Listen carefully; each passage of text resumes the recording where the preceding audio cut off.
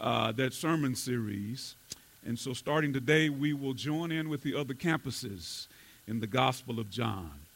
The other campuses began back in September with John chapter 1, with the intent being to cover all of the Gospel of John and wrap it up the week after Easter with John 21. And so then, everything is indeed right on schedule with that, going through, teaching through, preaching through the Gospel of John. So today, we are joining in with the other campuses, and we're coming in at John 16. So we'll be today in John chapter 16. I'm going to ask you to turn to John chapter 16. And as you're on your way there, I need to acknowledge someone who walked in late and thought they were going to get away with not being called out. But I have to call her out because she is so precious to me. Renee Tucker, all the way from Fort Worth. One of the dearest sisters. I won't even call her a friend. And I think I can even call her daughter, even though we're probably close to the same age. But she was one of our initial charter members of the church we planted in Fort Worth, Unity Baptist Church. And she has told me all along that you always going to be my pastor, no matter where I go. And so I told her, I got gas money. I've got gas. I can get you here every Sunday. You want to make the drive. So today she surprised me. I had no idea she was coming. And let me just say to you that this is one of God's greatest songbirds that he's ever created. And so if time allows, at the end of our message today, I'm going to ask her to come bless us with a song. So that means I'm going to have to hurry because we're already a little bit behind schedule. So don't blame me. But I want her to come and bless us. So Gospel of John, John chapter 16. And I want us to focus just for now on one verse. John 16, the very last verse in John 16, verse 33. We'll start with this one verse. It does not mean that we're not going to talk about more, but we're going to start with this one. John chapter 16, verse 33. And if you would indulge me, not just indulge me, but if you would, as we honor God, would you stand with me so that we can honor and show reverence, deference to the Word of God? The Word of God is a lamp to our feet, a light to our pathway. David says, thy word I've hid in my heart that I might not sin against you. The Word of God deserves our reverence. John chapter 16, verse 33, it reads like this. I love this screen that this is awesome. This is I got a cheat sheet now. I can cheat now. I have said, look, y'all think I've memorized it, right? But I got a cheat sheet. I have memorized it, by the way. I have said these things to you, that in me you may have peace. In the world you will have tribulation. But be of good cheer. But take heart. I have overcome the world. You may be seated in his presence.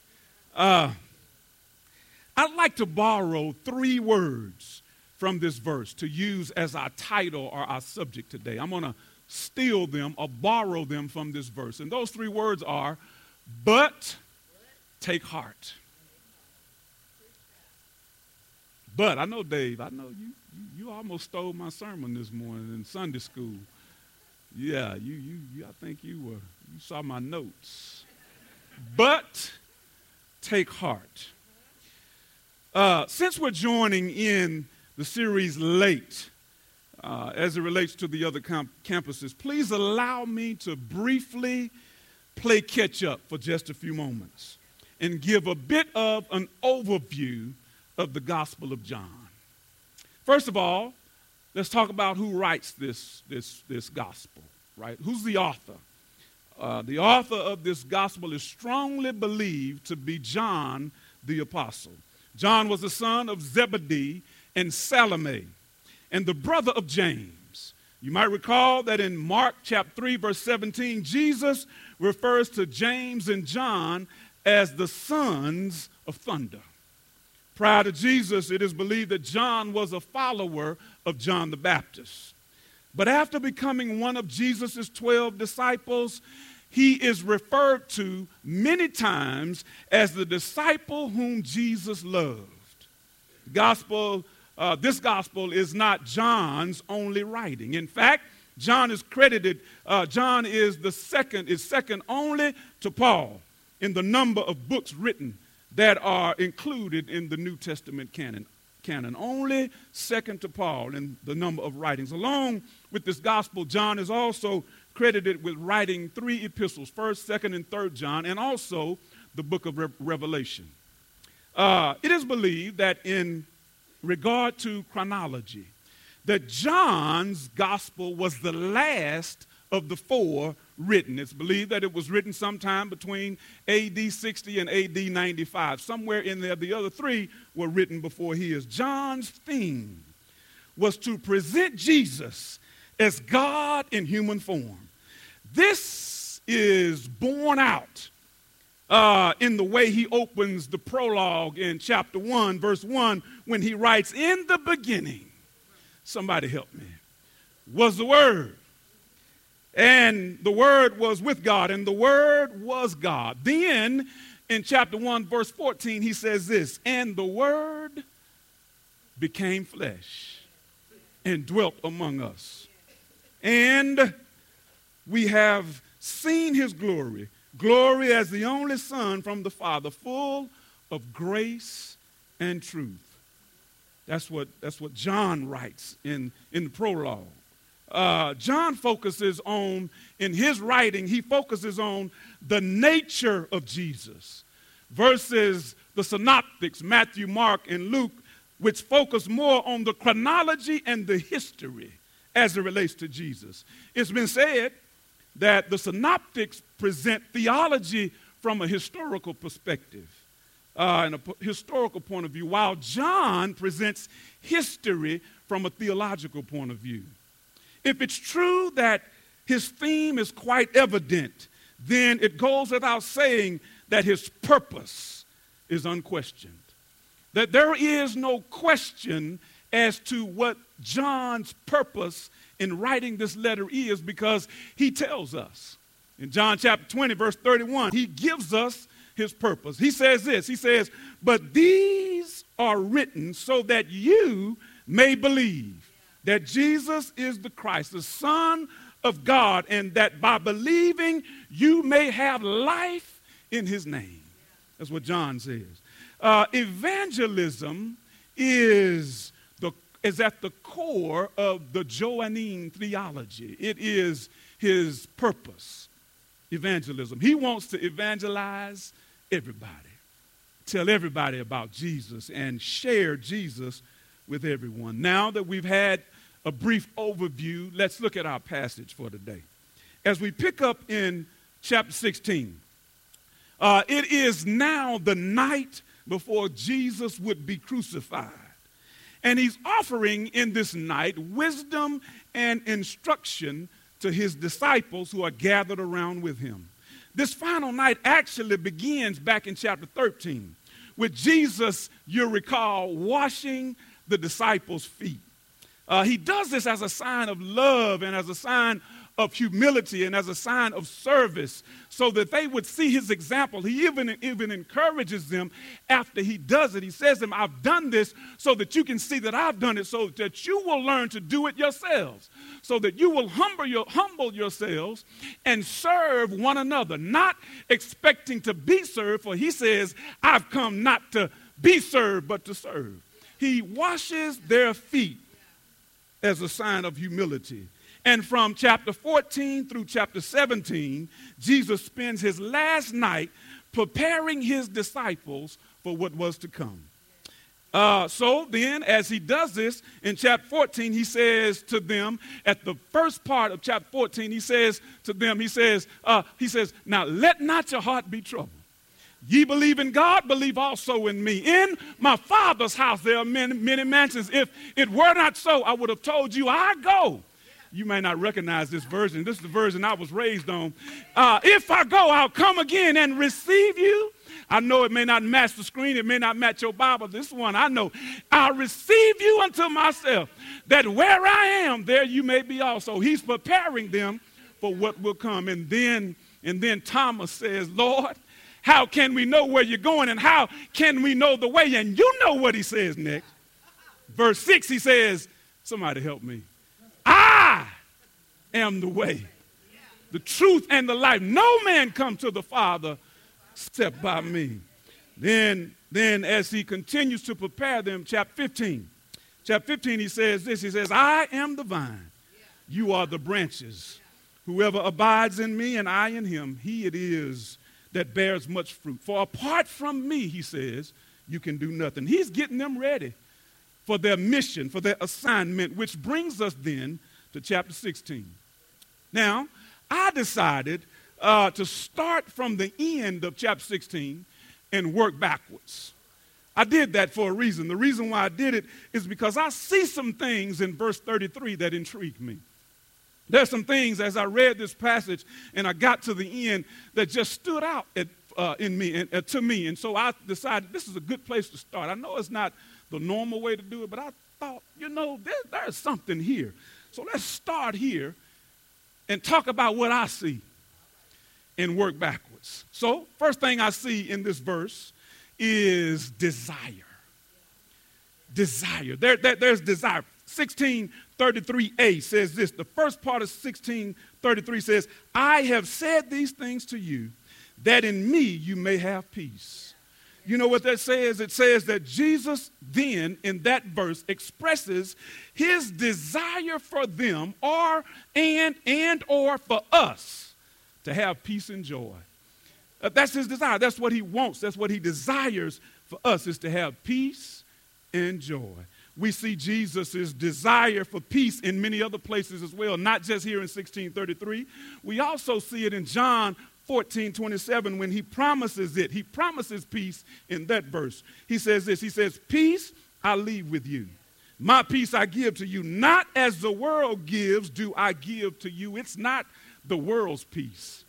He promises them peace. And then in Mark chapter 8, verse 39, he brings peace out of confusion. And he commands peace where there is no peace. When he speaks to the winds and the waves as they're making their way across the sea and a storm arises, he commands peace and he brings peace out of an unpeaceful situation when they wake him up and he comes up on the top side of the ship and he looks out over the waters and he says to the storm, peace, be still. And they are in utter amazement, Dave, when they realize who this man is, because they respond by saying, what manner of man is this, that even the winds and the waves obey him? He got to be somebody special. He has to be a different kind. He must be the Messiah. The winds and the waves, he can bring peace out of confusion. He can, watch this, not just bring it out. He can and will command it in the midst of a storm. And so then here in John 16:33, he seems to suggest that the key to securing true peace and joy is in these things. That's what he says. These things have I said to you. So he says, the key to securing this peace and joy rests in these things. If verse 33 stood alone, it wouldn't make much sense. If you just read it, just set it aside and read it by itself, it wouldn't make much sense because you would be asking a question. It seems to be incomplete. Something is missing. And I'm so glad it doesn't stand alone, aren't you? I'm so glad we have some help to try to understand and interpret what Jesus is talking about, so that we are not left wondering what it is. The question you should be asking, can I help you? Let me suggest to you a question that you should be asking.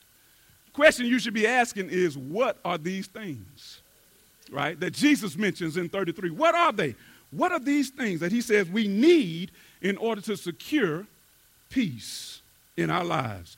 The statement actually that he makes in 33 refers to the things Christ said in chapters 14 through 16. Now, I'm not going to go back that far, so you can relax, right? Since our text today is in 16, we'll just focus on the end of 15 and 16. And so what does Jesus say in these verses at the end of 15 and then in 16 that would serve to secure peace and joy in the lives of his disciples and in us? First thing he says is found actually in this verse.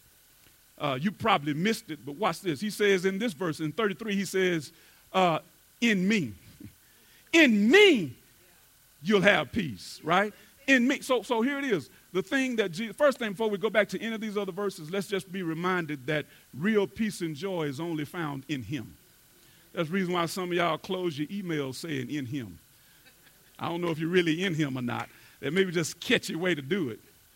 But really, there's a purpose. It means, as he says in chapter 15, that the key to it is that we've got to abide in him.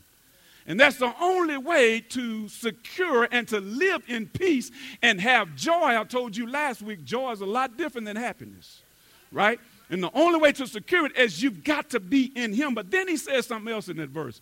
He says not only is it in him, he says that in order to get this, you must depend on the helper. If you go back, you'll see where he says it. And I'm going to take you back here in just a minute so we can see it. But he says, first of all, in 33, it's in him. Then, in order to secure it, you've got to learn to depend on the helper. Go to chapter 15, verse 26. Chapter 15, verse 26 says this. He says, but when the helper comes, whom I will send you from the Father, the Spirit of truth who proceeds from the Father, he will bear witness about me. And then chapter 16, 13, and 14, he says this. In 16, 13, and 14, he says this. He says, when the Spirit of truth comes, he will guide you into all truth, for he will not speak on his own authority, but whatever he hears, he will speak, and he will declare to you the things that are to come. He will glorify me, for he will take what is mine and declare it to you. First thing that must be emphasized is that the helper, by the way, he's referring to, some of your versions say something different, comforter, helper, comforter, whatever your version says. This helper, first thing I want to point out to you is a who and not a what. He's a who and not. Sometimes we get confused and we start referring to the helper, the comforter, the Holy Spirit as a what, but he's a who, he's not a what, right? I know it's true because in verse 13, which we just read in verse 13, 6 times in that one verse, the Holy Spirit or the helper is referred to as he or him. 6 times in that verse. It means that he has personality. It means that he is not just a what, but he is a who. The Holy Spirit, if I can just spend a few minutes talking about him, you don't mind if I do that, do you? The Holy Spirit is the third person of the Trinity. He's equal with the Father and the Son in essence. He's separate, though, in person and submissive in duties. That's some of us got to learn that lesson, to submit in our duties, right? Amen. He's submissive in duties. He is described in Scripture as having personality and also having the attributes as God. That's who he is. He is identified by several names. He's called Helper. He's called Holy Spirit. He's called the Holy Ghost. He's identified by a lot of different names. One of the names for Helper is Comforter. Some of your versions say that. This word comes from the Greek word parakletos, and it is the picture of an assistant or a helper who joins alongside with another to offer aid for them.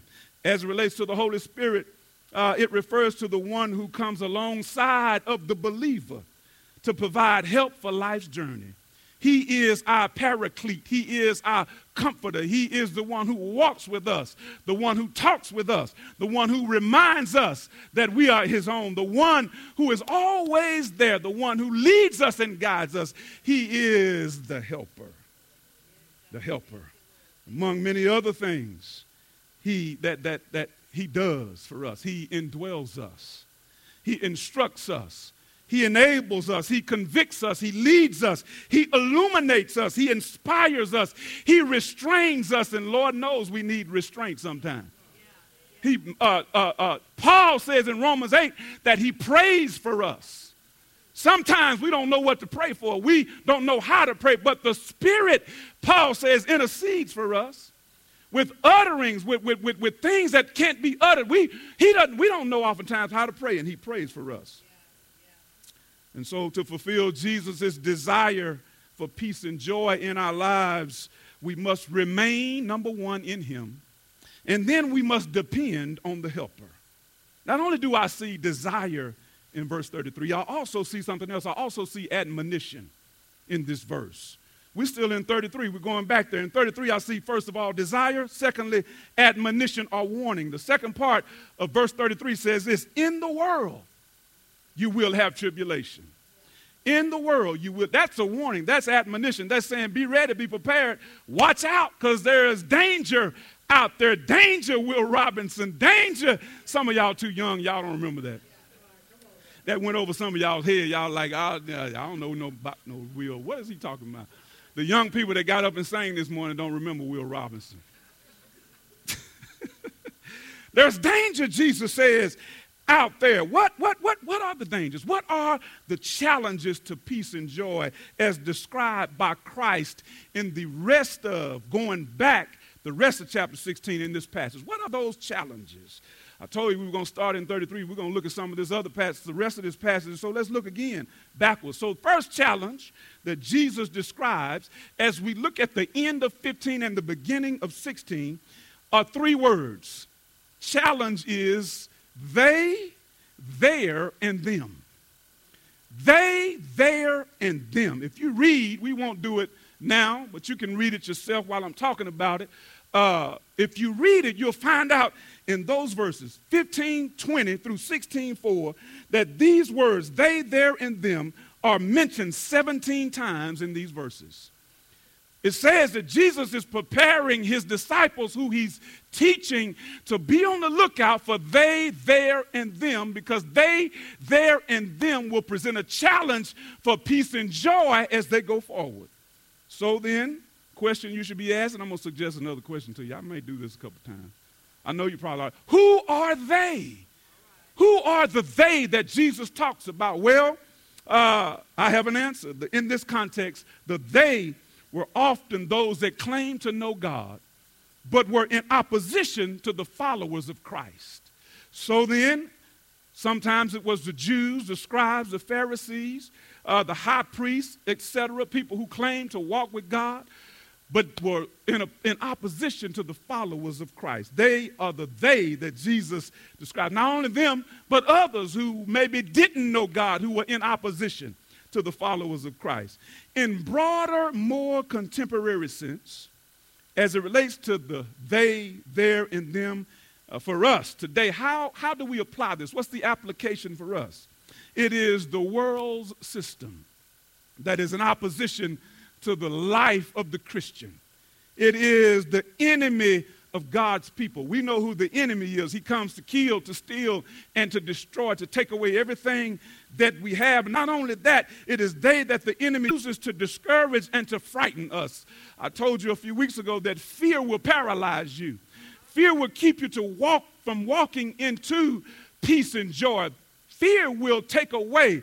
It will remove peace and joy from your life. And the enemy uses that to challenge us. So you have to be on the lookout for they, their, and them. Now, be careful before you leave thinking I told you to be on the lookout for somebody. Don't leave here saying there's a person that's my enemy, right? The preacher said it Sunday. I know. You going to work Monday morning. The preacher was talking about you yesterday. You may not say it out loud, but you're thinking, that's the reason why the boss won't get off my back, because that's not what I said, the world system. And the enemy of God's people, who is Satan himself. Now, sometimes he will use others, but don't ever be misguided into thinking it is them. So the challenge is they, there, and them. Second challenge is this: temporary sorrow or pain. Temporary sorrow or pain. It's in verses 16 through 22 of John chapter 16. In the interest of time, I'm going to read just 22. 22 says this: so also you have sorrow now, but I will see you again, and your hearts will rejoice, and no one will take your joy from you. Now, I just read that, and I said in the interest of time, but I think I need to back up because I want you to see this, right? 16 says this. This is interesting how he does this. He says, a little while, and you will see me no longer. And again, a little while, and you will see me again. You will see me. So some of the disciples said to one another, what is this that he says to us, a little while, and you will not see me, and again, a little while, and you will see me? Because I am going to the Father. They're wondering, why is he saying this? He's making reference to the fact that he is close to the end. The end is near. In fact, it's tomorrow. Right? You see me now, and then you're not going to see me, but be of good cheer because you're going to see me again. He refers to that day that we're going to celebrate in a few weeks, that great getting up morning, that third day that we like to talk about, that Sunday morning. He says, you're going to see me again. So he says, take heart and believe and have faith and know that you're going to. So, but here's the thing.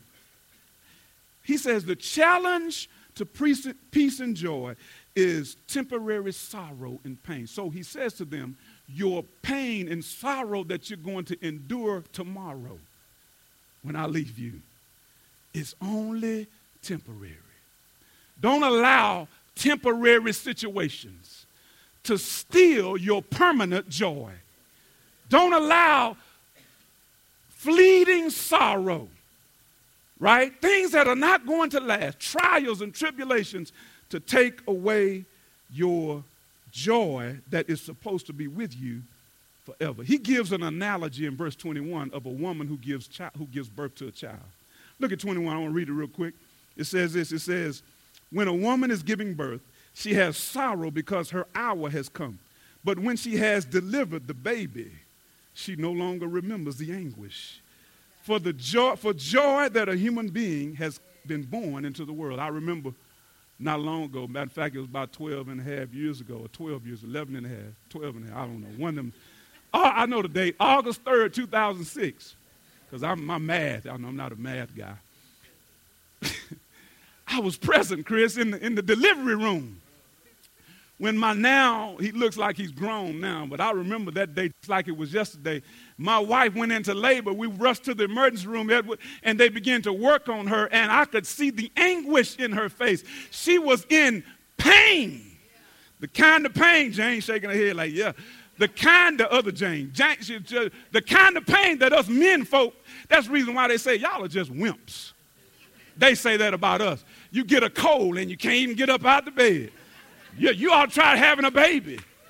I say that to you because I can relate somewhat to what Jesus says in 21 because I was in the room when I saw the anguish and the pain on her face as Simeon was preparing to come to the world. She was in pain. She was squeezing my hand so hard that I thought I would lose use of it.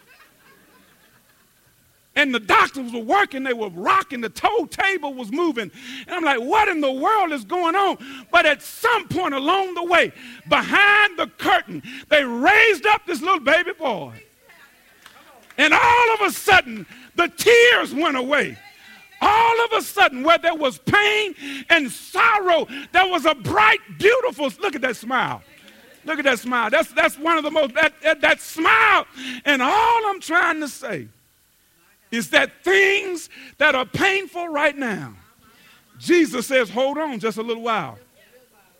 Just hold on. So he says to his disciples, and I say to you today, don't allow temporary labor to steal your permanent joy.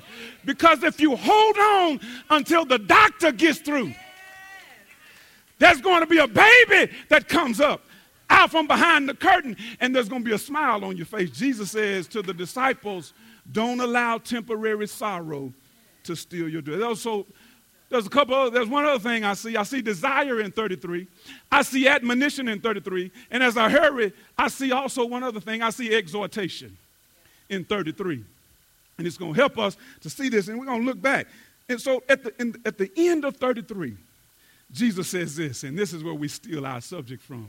He says this. He says, but, Dave, he says, but take heart. I have overcome the world. That is exhortation. That is encouragement. First thing I'd like to do is take a look at this word but real quick, because Dave already covered it this morning. He didn't know I was going to preach about it. Right? Anytime you see, Dave talked about it in the lesson in Acts. Right? Anytime you see the word but in Scripture, it changes the game. It just totally changes the game. It shifts the direction of the conversation.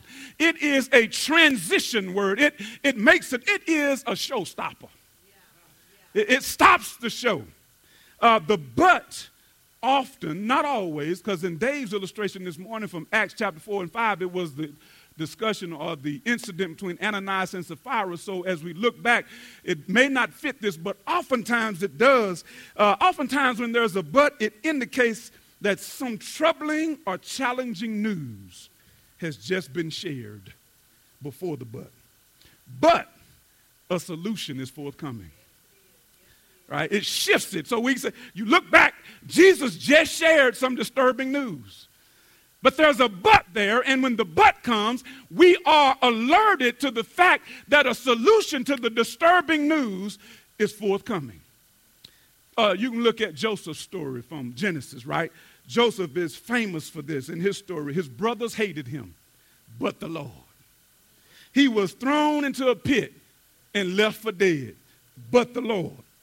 He was sold into slavery in Potiphar's house, but the Lord. He was accused and convicted of a crime that he did not commit and thrown into prison, but the Lord. Disturbing news, transition, showstopper, game changer, but the Lord. Right? And all I'm wanting to say to you today is there's always a but the Lord. If you abide in him, there'll always be a but the Lord. So what's the good news or solution here? Jesus says it's this: take heart. That's the reason why our subject is but take heart. In other words, he says, be of good cheer, right? The phrase means be courageous. Greek word is thaseo. It means to be courageous, to cheer up. Don't be so down and out. If the news you just got, because there's always a but the Lord, right? Cheer up, be courageous. Why take heart, then you ask? I told you that's another question you should be asking. Why take heart? Because Jesus says, because I have overcome the world. That's the reason why you should take heart. When he says this, Jesus looks back on his birth and his earthly ministry, and he looks forward to his death and triumphant resurrection, as well as his imminent return and his eternal reign. When he says, I have overcome the world. There's a but there. It says, tribulation is out there, but I've overcome the world, right? Can I share a story with you right quick? And then I'm going to get my sister to come and sing for us. Can I share a story with you? I'm reminded of a single lady who's having an issue with her plumbing upstairs in the upstairs bathroom. She can't get anyone to help her. All of her friends, all the men, guys that she knows that normally can help with these kinds of situations, she can't get anybody to figure out why the sink is clogged and how to unstop it. It will not drain. So finally, she breaks down and calls a plumber. And the plumber comes and he makes his way upstairs. And when he goes upstairs, she decides to follow him. And as she's walking into the bathroom, she notices that he pulls out his ball-peen hammer. And when he pulls out his hammer, he looks under the sink and he simply taps on the pipe. Taps on the pipe, and he comes up, he gets up off his knees from the sink, goes up to the handle, turns the water on, and amazingly the water flows through the pipe. He doesn't know she's watching. He goes downstairs, he says to her, ma'am, I fixed the problem. And she says, well, great. He says, don't worry, I'll bill you for it. She's excited and happy, Dave, that, man, that problem was easier to fix than I thought it would be. How amazing is this? Her excitement quickly fades when the bill comes in the mail. She gets the bill, she opens the bill, and she almost falls to the floor when she looks at the invoice, and at the bottom of the invoice, it says $500. She's mad, Yvette. She gets on the phone. She calls the plumber with anger in her voice, and she says, how dare you? I was standing there watching you, and all you did was pull out a hammer and tap on the pipe, and how can you charge me $500 for that? He said, ma'am, I apologize. Let me give you a breakdown of the bill, if you don't mind. Would you calm down a minute so I can give you a break? She said, yeah, tell me why it's going to cost me $500 for what you wasn't here 5 minutes. He said, well, let me tell you, for tapping on the pipe, $10. For knowing where to tap, $490. I say all that to say that Jesus knows and knew exactly where to tap for us to free us. Okay, y'all not with me. To free us from the bondage and all of the things that challenge our peace and our joy. With that, we're going to say the doors now are open. If there's somebody that has a desire to come and know this Jesus, that has the power and the desire to secure peace and joy, we're going to ask you to come as Renee, my dear sister, comes and blesses us with a song. While she's singing,